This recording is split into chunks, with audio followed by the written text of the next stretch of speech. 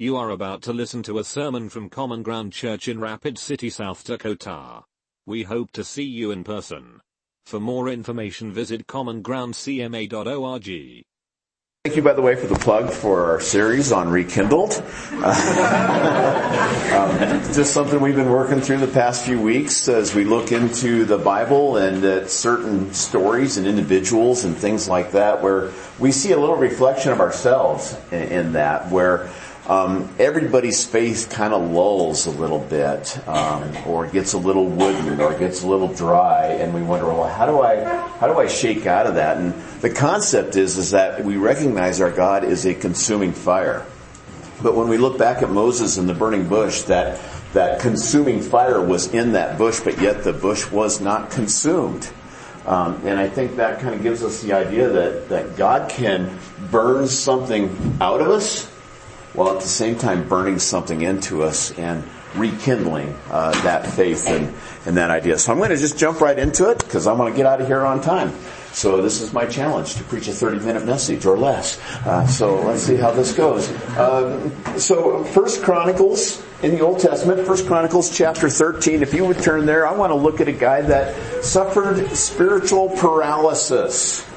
I think that happens to us all at some point, sometime or another in our walk with Christ, as we just kind of seize up. And this happened very definitely and intensely to King David very early on in his reign. And I just want to look at that story and maybe see how it might relate to us as well in our lives. Have you ever? I'm going to open this up. You can respond however you will. Have you ever done something the wrong way and then discovered you were doing it the wrong way?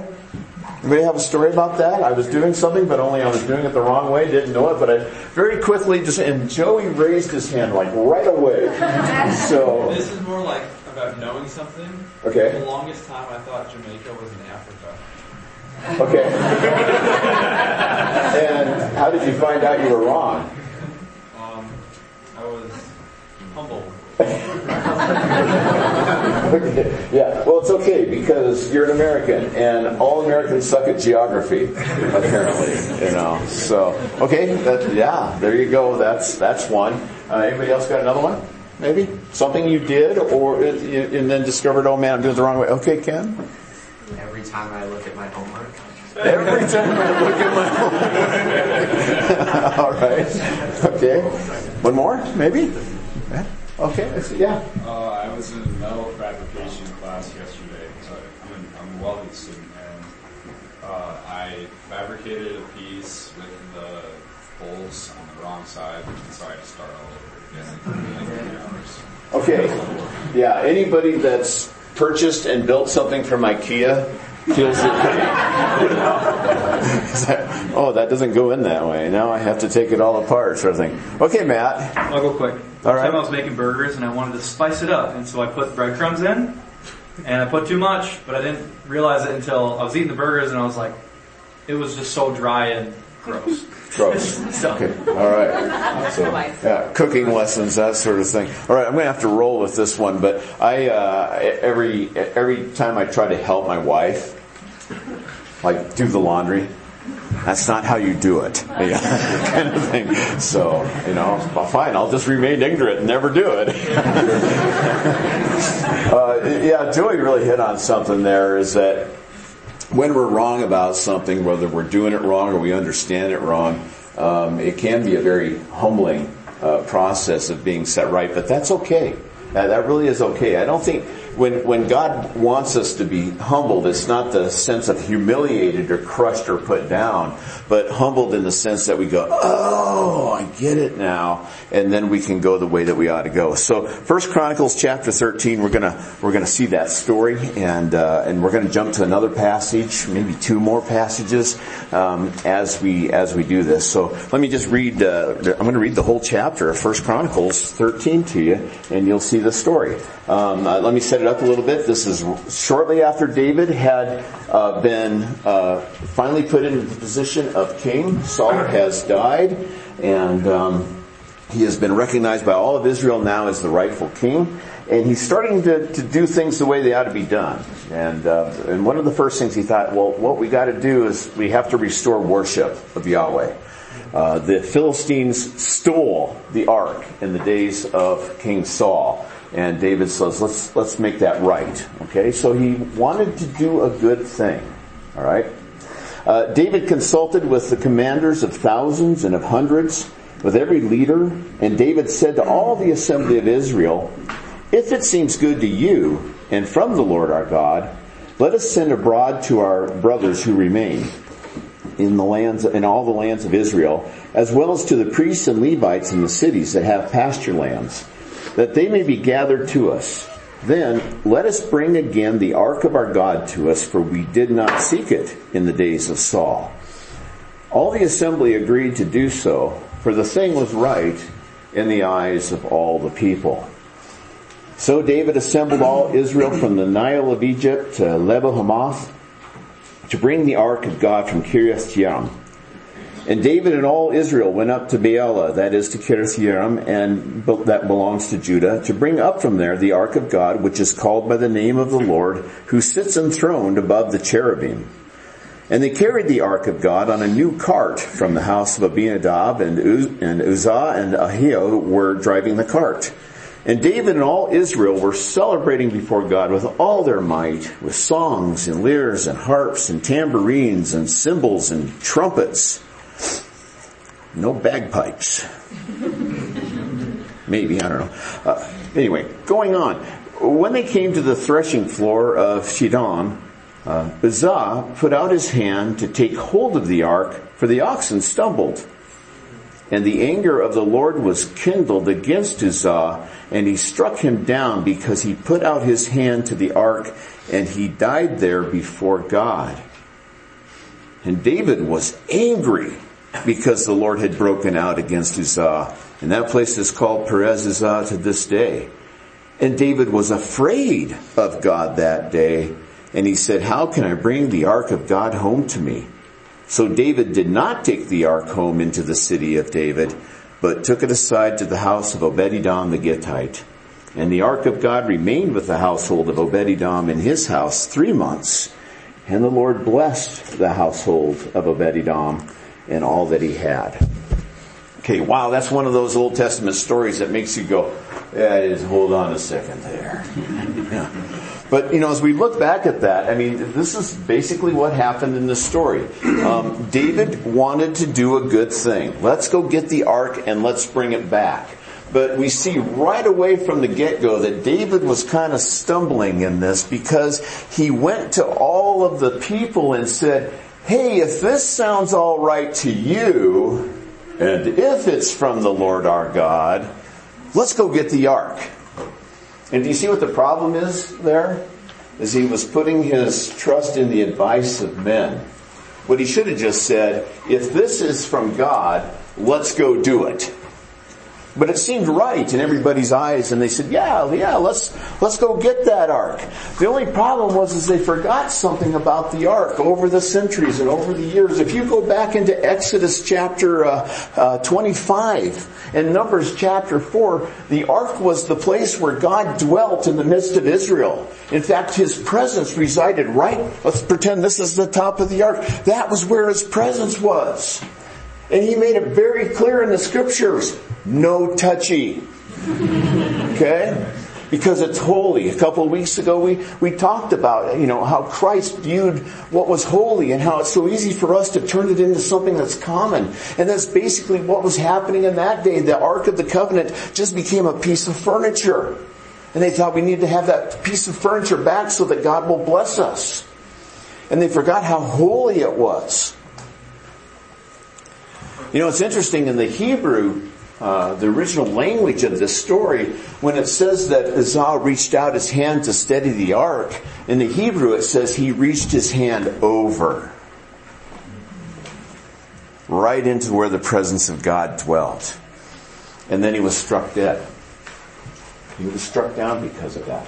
And they were warned that that would happen. But they forgot the warnings.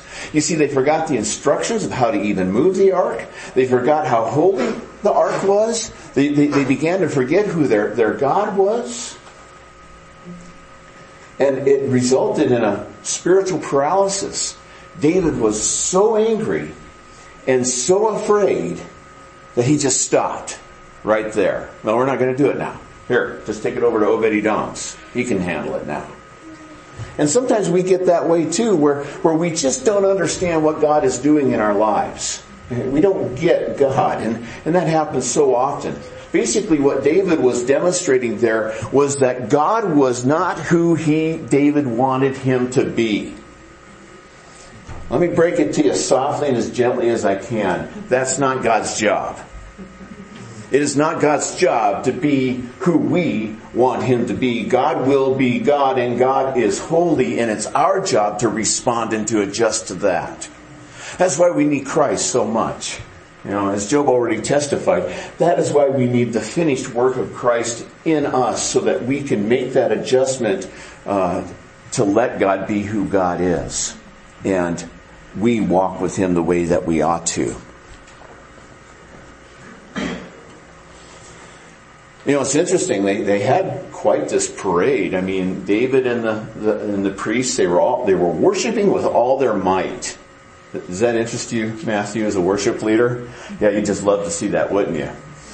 Now, please understand, I'm not knocking worship. Worship is what we ought to do as Christians. It's recognizing God for who He really is. But we also need to recognize that we cannot replace obedience with worship. Okay? The two have to go hand in hand. And that's really what happened there. Is it's not God's fault that Uzzah died. It was Uzzah's fault and David's fault and all the people's fault that Uzzah died, because they were not being obedient. Let me point this out. Chapter 14, we get a story about David's wives and all his children, and then, he goes and he finally defeats the Philistines and everything while the ark is sitting there blessing Obed-Edom's household. And then we get to chapter 15, and I want you to jump all the way down to verse 13, because David did something. He gathers all the Levites together, and he says this to them in verse 13. Because you did not carry it the first time, the Lord our God broke out against us, because we did not seek Him according to the rule.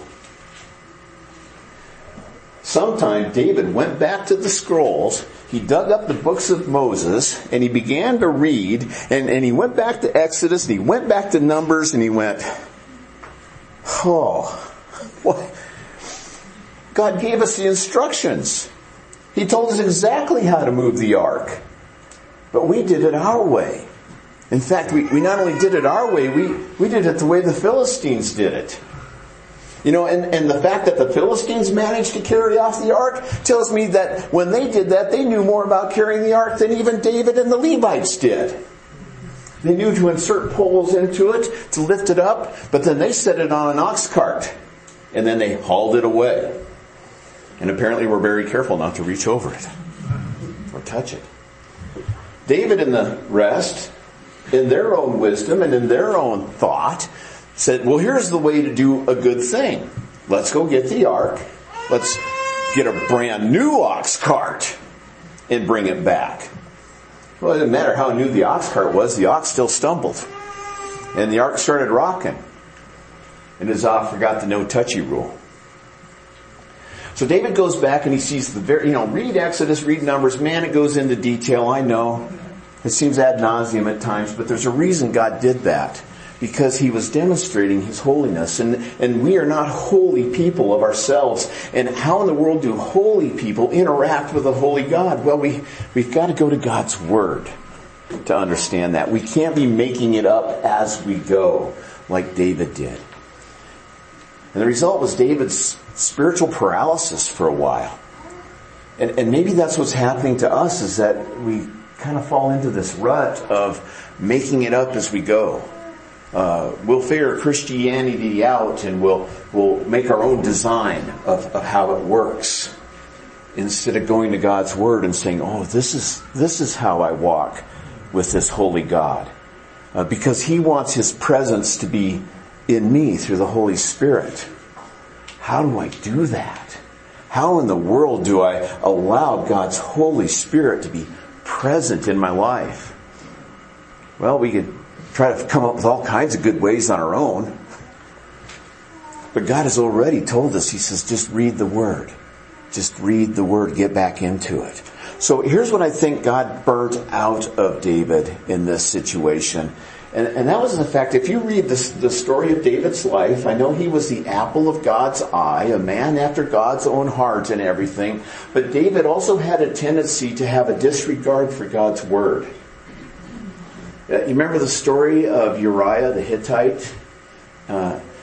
David committed adultery with Uriah's wife, got her pregnant, then he panicked, and then he thought, maybe nobody will do the math, so if I can get Uriah back from the front, then everybody will think he went home to his wife, and then he got her pregnant, but Uriah was a better man than David. He wouldn't, even drunk, he would not compromise his duties and go home and take advantage of something that his fellow soldiers could not do. He even told David that. He says, how can you ask me to do this? He says, how can you ask me to go home to my wife when my commanders and my fellow soldiers are out in the field and the Ark of the Covenant still dwells in a tent?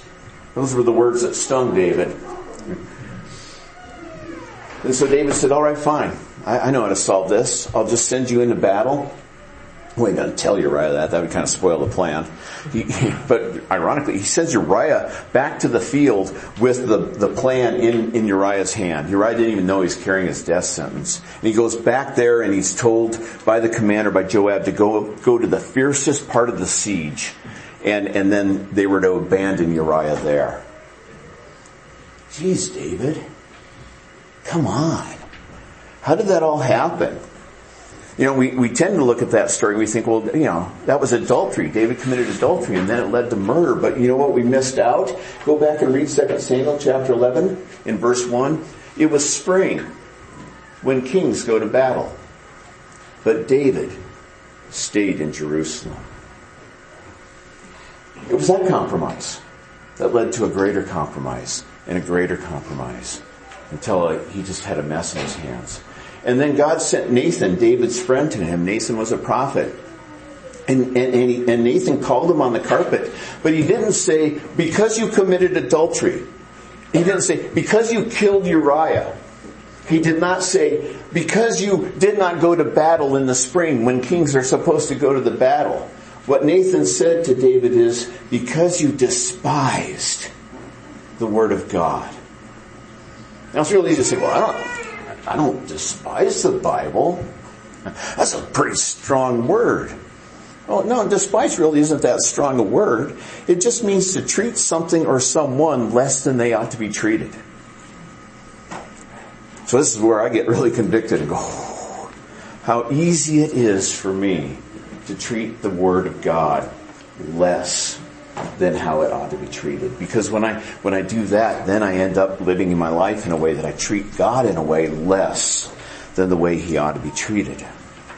So I think that's what needed to be burned out of David, was this tendency that he had to sometimes just do things his way instead of God's way. And then I think the thing that got burnt into David in that incident was he got a brand new respect for God's presence and God's instructions about His presence. I don't know about you, but that's something I need. That's something I require, is a whole new respect every day of God's presence, a healthy respect of His presence, and the instructions that He gives me in His Word about how to do that. Okay? So let's jump to the New Testament real quick. 2 Timothy chapter 3. I'm cheating because I have a business card stuck there. 2 Timothy chapter 3, Paul's writing a letter. This is many centuries after this, but hopefully we're going to see the connecting to these two accounts in Scripture to a story about David and that it resulted in doing something the wrong way and discovering in a very humbling way how he did it wrong. And then something that Paul tells Timothy. Paul's going to be executed. We believe this is his last letter before his execution to his young protege Timothy. And when you read 2 Timothy, it's very personal and it's very intimate. It's Paul's most intimate writing.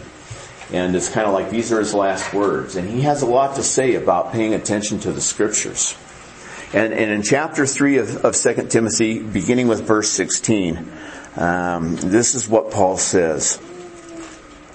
All Scripture is breathed out by God and is profitable for teaching. Okay, just stop right there.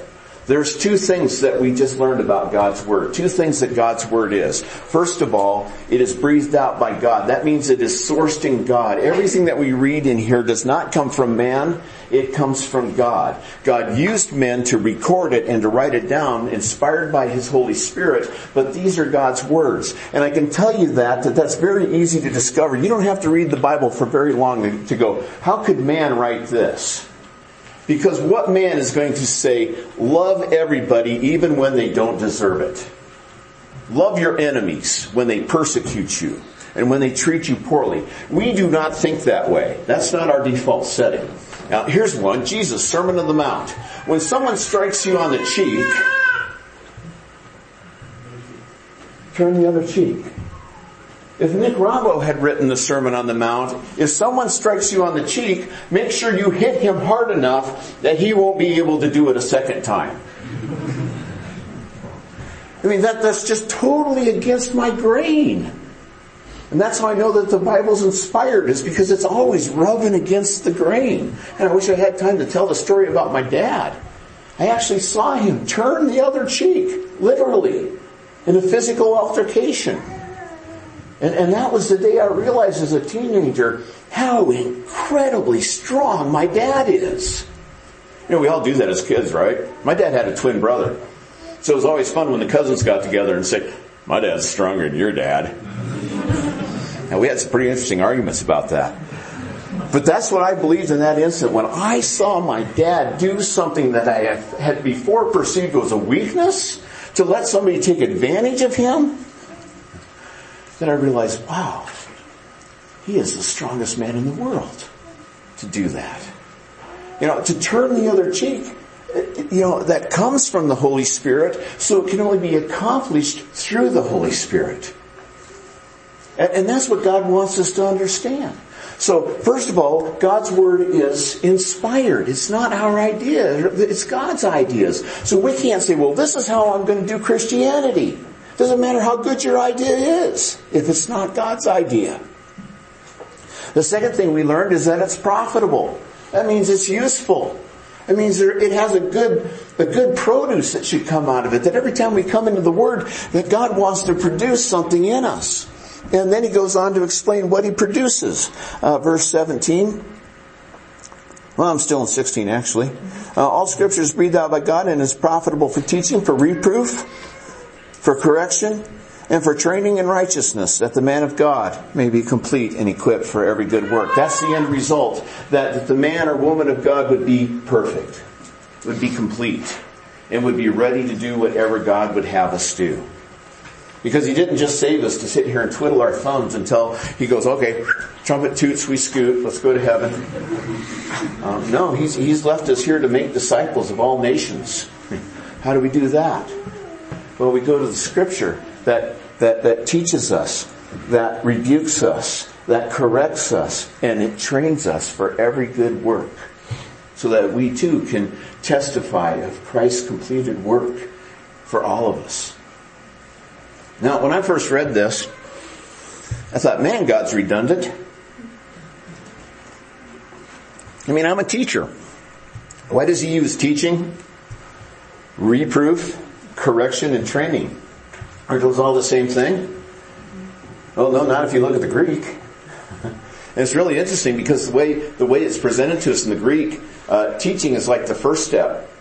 Rebuke is the second step. Third step is correction. Last step is training. And then we're at the top where it says, now I'm equipped and now I'm complete. You know, we can't skip steps. So this is the way these words work, okay? According to the Greek. What God's Word does to us and what it's good for is that it teaches us. It introduces to us the principles of how we can walk with a holy God. Like, for example, love your enemy. Love your neighbor. Turn the other cheek. You know, all these instructions are given to us for that. That's teaching. The second step is rebuke. That's where we measure our life, the reality of how we actually live, against the Scriptures. Do I love my neighbor?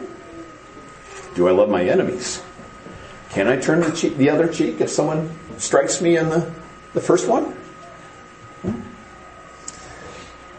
No. What do I do? Then what do I do? Well, then we go to step 3, correction. This is where the Bible gives us practical steps to actually do those things. Like, for example, how does one love his enemy? What does the Bible say? Pray for those who persecute you. I had a guy threaten to take my head off once right outside my own door. And he meant it. I was scared to death, and he could do it. He was like 23 times bigger than me, you know. You know how I say whenever I see somebody, I tend to do this weird thing, go, I can take him.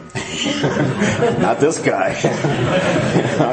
And when he made that threat, I thought, boy, here we go. Well, things got calmed down, and we didn't really totally resolve the situation, but they got calmed down, and I came in to eat, and man, I was so jacked up, the adrenaline was going, and I could hardly even hold my fork, and I'm shoveling my wife's roast beef into my mouth, and she and my father-in-law, who's an unbeliever, was looking at me very strangely, and I kind of looked at them like, what's going on?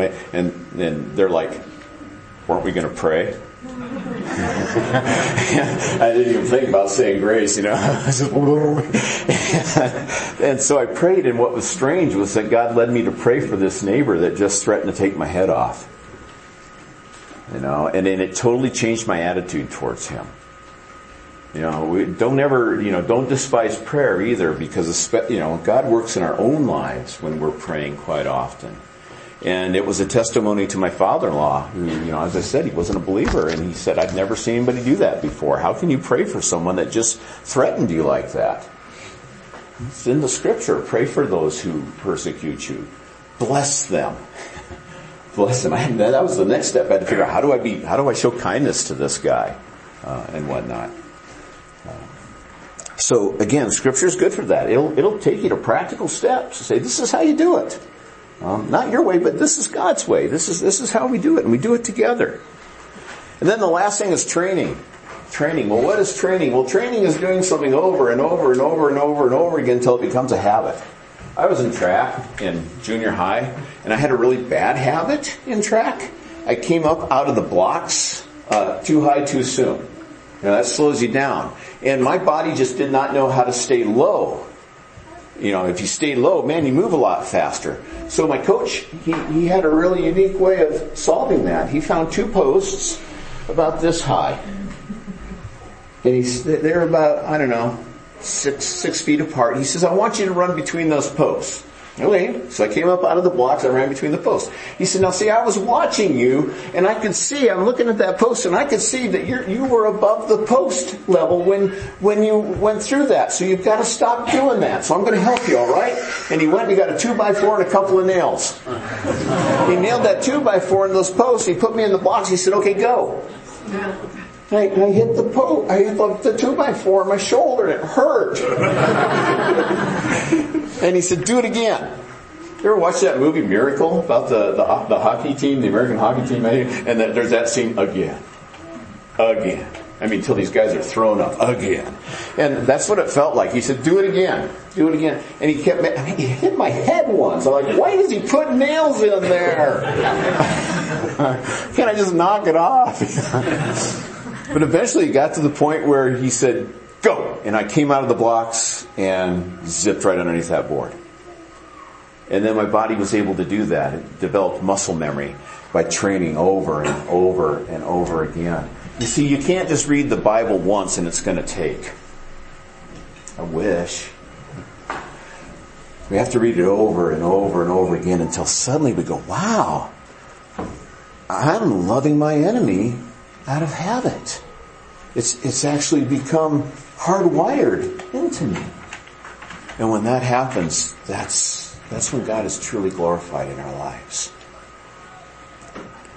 So we're all like David. We all want to do a good thing, but sometimes we do it the wrong way. And then sometimes maybe when we discover that in our humiliation or our humbling, we feel humiliated, and then we become spiritually paralyzed. And then we're not doing anything. And then we go back to the Word and we go, oh, That's how God wants it done. Then we become powerful. Powerful. Man, God is so good at healing paralysis. He's so good at that. Only He can do that. He's amazing at that.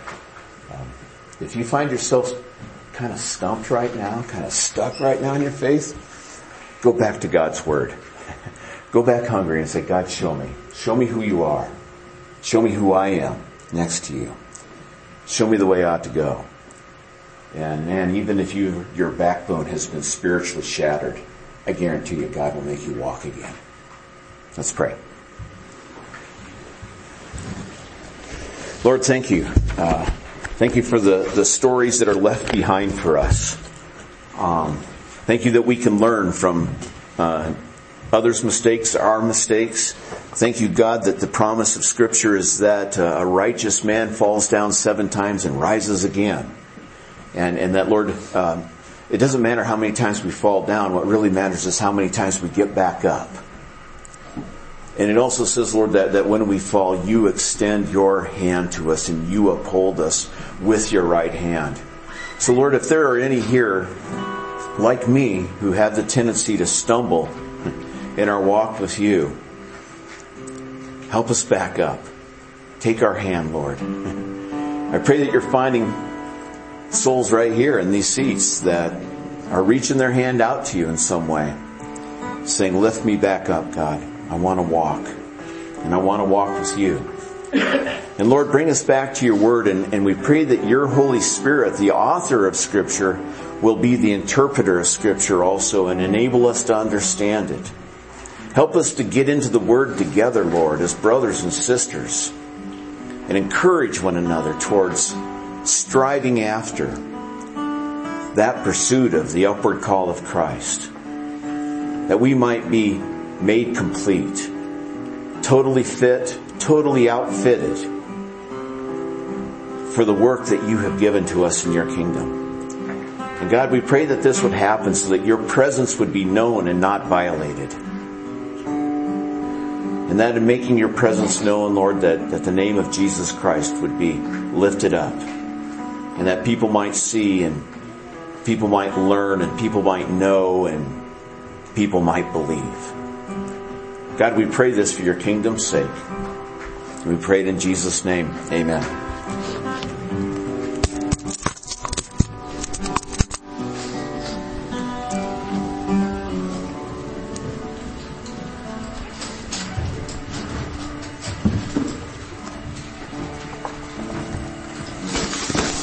Thank you for listening. We hope you have been blessed. Please join us again at Common Ground Church.